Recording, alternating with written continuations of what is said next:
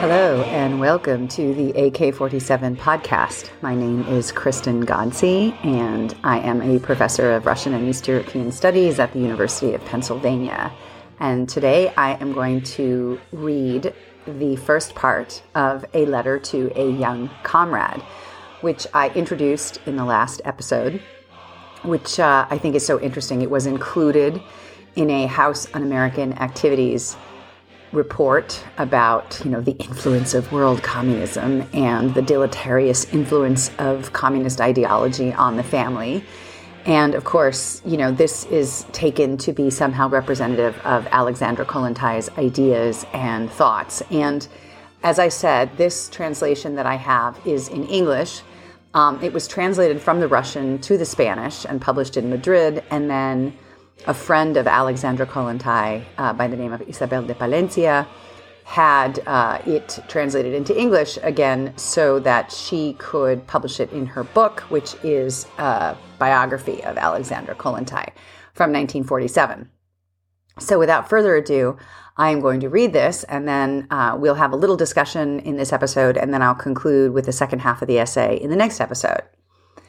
So this is A Letter to a Young Comrade.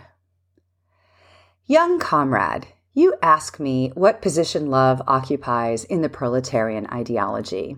You seem surprised that in moments such as these, young workers should be absorbed with questions of love and everything connected with it, as much, if not more, than with the great problems that must be solved by the workers' republic. Let us look together for an explanation of this fact, and for the answer to the first problem. What position does love occupy in the proletarian ideology? You must remember that Russia is at present a field of battle between two civilizations, two ideologies that give rise to new conflicts day by day. The victory of communist principles and ideals in politics and economics necessarily produced a revolution also in the common concept of world principles and in the spiritual forces of humanity. Already one can appreciate the changes that are taking place in the old concepts of life, society, work, and norms of conduct, that is to say, in what regards the so-called morality. Sexual relations are an important part of those norms. The revolution in the ideological field will complete the transformation brought about in human thought during the 5 years of the Republic. As the distance between the two ideologies, the bourgeois and the proletarian, grows, new problems arise that must be solved. Among them, the problem of love, which humanity has through its history solved in various ways, according to the time and the idea which characterized the spirit of the epoch, in other words, its culture. In Russia, during the Civil War, the attention of the people was taken up with passions and feelings that had nothing to do with the affection between man and woman. Who could possibly seriously worry about the sufferings of love during the years in which the specter of death was threatening them all? The only question then was, who will win? Will it be progress or will it be reaction? There are neither opportunities nor psychic energies enough for the joys and tortures of love. The biological instinct of reproduction, the simple voice of nature, took the situation in hand. Men and women entered into marriage as easily as they were divorced later, without frenzy and without tears. Prostitution began to disappear, and the free union between the sexes, without commitments, took its place. Biological instincts were the only factors. The beauty that should attend love was absent. Only two forms of sexual union existed then: the marriage consolidated by time, that the very seriousness of the moment made more enduring and stronger in comradeship, and those other marriage relationships entered in merely to satisfy a passing need and cast off as rapidly as they had been accepted. The brutal instinct of reproduction is what I call the wingless eros. It does not absorb our psychic forces and is entirely different from the winged eros, which brings forth a feeling woven with different emotions in the heart and the spirit. The revolutionaries had no time to allow themselves to be mastered by the latter sentiment. In those days, no one could afford to spend strength in feelings that could contribute nothing, directly at least, to the triumph of the revolution. The individual life, which should be the foundation of matrimony, exacts a great deal of psychic energy. Now the picture has changed. The USSR has entered into an epoch of relative peace, an epoch in which it is necessary to fix and develop what has been obtained and conquered. Until the proletariat has assimilated the laws that govern the creation of material wealth and of the powers that direct the feelings of the soul, humanity will not triumph all along the ideological front as it has triumphed in the field of military strength and work. Now, I'm just going to pause here for a second and say, obviously, this letter to a young comrade has many resonances to the letter that we read very early in this podcast, Make Way for Winged Eros, a letter to working youth. I think that this version of it, which, as I said, is translated into Palencia's book, is a fascinating statement of this idea that the revolution might actually be successful militarily and in terms of reorganization of the labor force and the abolition of private property. But Kollontai here is very clearly stating that there's still a lot of work to be done in our private lives for the revolution to be fully accomplished. So she's thinking about love as and sexual relations specifically as a way of bringing the revolution from the public sphere also into the private sphere. And this is a really key intervention that Kollontai makes. I really want to emphasize that, and I think it's really important as we're reading through this version of the essay here. Okay, back to Kollontai. Now that the atmosphere brought about by the fight has been cleared up, man has turned to other things and is claiming his rights in love. The instinct of reproduction is no longer enough. Men and women do not come together as they did during the revolution. They do not want a passing union merely to satisfy their sexual instincts. They are beginning to live love with all the suffering that this may entail. Intellectual needs grow day by day within the Soviet Republic. There is a hunger for knowledge in science, in art, in literature, and in the theater. Men look, too, for a new form in the problems of love. This is not a sign of reaction or decadence. On the contrary, love is not only a biological force, but a social factor. In all the periods of human development, it has been considered an indispensable and inseparable part of the intellectual culture of each epoch. In the ideology of the workers, the greatest importance should be given to another aspect of this feeling, that one which can contribute real benefits to collective interests. Love cannot be considered merely as a private affair, interesting to just one man and one woman, but a principle of union of great value for the community. And we must not forget that throughout the historical development of humanity, lines of conduct have been marked out indicating when and under which conditions love could be considered legitimate and when not. In the first place, its position corresponded to the interest of the community, and love was considered illegitimate when in conflict with those interests. History shows us in very definite form the changes in the field of love that have taken place through the centuries. In patriarchal times, love was considered in the light of friendship between two persons of the same tribe, friendly love devoid of sexual passion. For love at the time was a civic virtue, and love between man and woman was of no social value. A man who was ready to risk his life for his beloved was strictly censured. All of the writings of olden times condemn the love of Paris and Helen, which gave origin to a war that brought unhappiness to humanity. Later, in feudal times, the important factor was the family. In order to be considered virtuous, a man had in every case to sacrifice himself for his family and its traditions. Women had always to be led, when making their choices, by those same family interests. In feudal times, love and matrimony did not march together, although then, for the first time, women began to acquire certain rights. Women could expect to find in their adorers the highest qualities of courage and endurance. The knight had to show he was ready to carry out great enterprises in honor of his lady, and through this belief that the conquest of a woman's heart was the noblest of enterprises, love was placed at almost inaccessible heights. Carried away by their imagination, the knights of the Middle Ages even ended up falling in love with women they did not know, such as Cervantes tells us of in his Don Quixote and Dulcinea. In the 14th and 15th centuries, the accumulation of wealth in each family transformed the conception of marriage. Money became the basic reason for the union of man and woman. And so on through the ages, the conception of the feeling of attraction of the sexes changed according to the needs of the community. The new communist society is built on principles of comradeship and solidarity.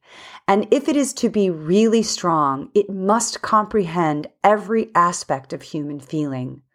Love must strengthen not only the bonds of matrimony and of the family, but also those that are necessary for the development of collective solidarity. All right, so I'm going to go ahead and stop right there, and I will finish reading the second part of this essay next episode. But first of all, I obviously want to highlight that there are extreme similarities between this piece and the piece that we read earlier, Make Way for Winged Eros. This is sort of a condensed version of Alexandra Kollontai's thought. And what I find so interesting about this version, as I said, is that it was included in this House Un-American Activities report. I think what's really interesting here is, she is doing this same sort of Marxist analysis of love as somehow being an ideological part of the superstructure that changes depending on the material relations of society. So in antiquity, there's one version of love. In feudalism, there's a different version of love. In capitalism, there's yet another version. And in socialism, there will be this new kind of love. So two things that she's doing in this essay are really important. The first is she's saying to her young comrades who are clearly very interested in these ideas and questions about human relations is that this is a legitimate question of the revolution. Unlike some of the other male Bolshevik leaders who wanted to ignore these questions of love and sexual relations and marriage as sort of unseemly things for revolutionaries to be discussing, Kollontai is absolutely 100% saying this is a legitimate concern of the revolution. The way that people live their lives, the way that people organize their romantic relationships, the way that people organize their comradeships is of essential importance to the longevity and the possibilities of the long-term survival of the revolution. And that obviously during the Civil War and, the First World War and the Civil War and then the famine that followed, people were going to be having, she calls them sort of temporary marriages. They sort of, they engage in marital relations as quickly as they break up those marital relations. And of course, this is Kollontai's way of saying that people are basically just randomly hooking up with each other because the biological instinct for sex overcomes them. They have other things to deal with in the revolution. They're not really thinking about forging relationships or starting families. And so that period of Soviet society, as far as she's concerned, is over. She makes very clear in this essay, if it's not clear in Make Way for Winged Eros, she certainly makes clear in this essay that she calls that kind of random hookup culture wingless eros. She sees it as a biologically necessary and perfectly natural form of sexual relations, completely understandable given the circumstances of the revolution and the Civil War, but that there is a higher form of love that she is recommending and that she is hoping will develop in the Soviet Union. And of course, that is the winged eros. And that is this idea that the love between two people. And of course, she's talking here about compulsory heterosexuality. She's primarily talking about men and women because that's, this is 1923 in Russia, and that's what she's got on her mind.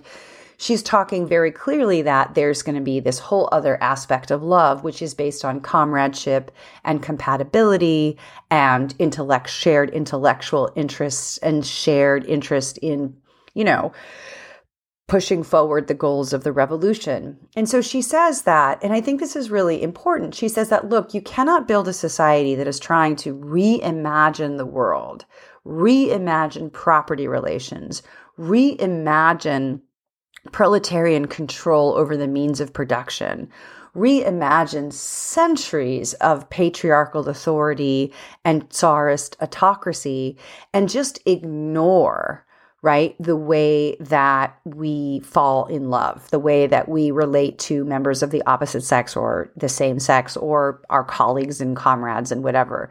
The discussion about the private sphere, the discussion of how we build a more collective and collaborative society, how we sort of share our love and attention and affection laterally, and not just individually within our romantic relationships, but more broadly, how those romantic relationships can help, broaden the sort of sum total of affection and love and emotional robustness of the collective. I mean, she has a really different vision of romantic love, this winged eros, than the vision of romantic love that comes down to us from the Western tradition of capitalism, which is very much about like finding your soulmate and then having this kind of individual, very hyper-individualized relationship, monogamous relationship with this other person, rather than having a relationship with somebody whereby the love that you share with this other person somehow also contributes to a kind of greater store of generalized love that supports the society. It's a very, very different way of thinking about human relationships. And I think that this is a pretty radical essay in the sense that the reason that HUAC included it in its House on American Activities report on communist ideology is that it is very threatening. I mean, she's very clearly criticizing all sorts of relationships that are based on economic transaction. That's, pretty par for the course when we're talking about Alexandra Kollontai. But she's also suggesting very concretely that love should be something that fuels a kind of broader social collective love of society. And that if you reimagine your personal relationships with your significant others, and you don't think of those relationships as somehow exclusive ownership relationships between two people, but as a node in which love is produced and created, and then somehow that individual love between two people then feeds a kind of broader culture of love and collectivity with the entire society, that is really threatening to Americans in the 50s when they're reading this stuff for the first time. Like, not only are they threatened by the breakdown of the nuclear family or the breakdown of some sort of version of monogamy, but they're really threatened by this idea that changes in our love lives, changes in the way we relate to people, in our sexual relations, might actually change the political economy. And obviously this happens in the United States in the 60s with the Summer of Love, the whole kind of sexual revolution in the United States that sort of follows the advent of the birth control pill and the whole hippie movement, and all of that also does have real concrete effects on the larger political economy. And so in some ways, Kollontai is really pointing to something that's very, very powerful and that we often lose sight of when we think about revolutionary politics. We always think about the public sphere and we talk about, raising minimum wages or nationalizing or socializing the means of production or creating wider social safety nets. But we have to really think about these changes, concomitant changes that happen in the private sphere that also have important impacts on the wider political economy of society. So I'm going to stop there. I'll read the rest of the essay in the next episode. As always, thank you so much for listening and keep up the good fight.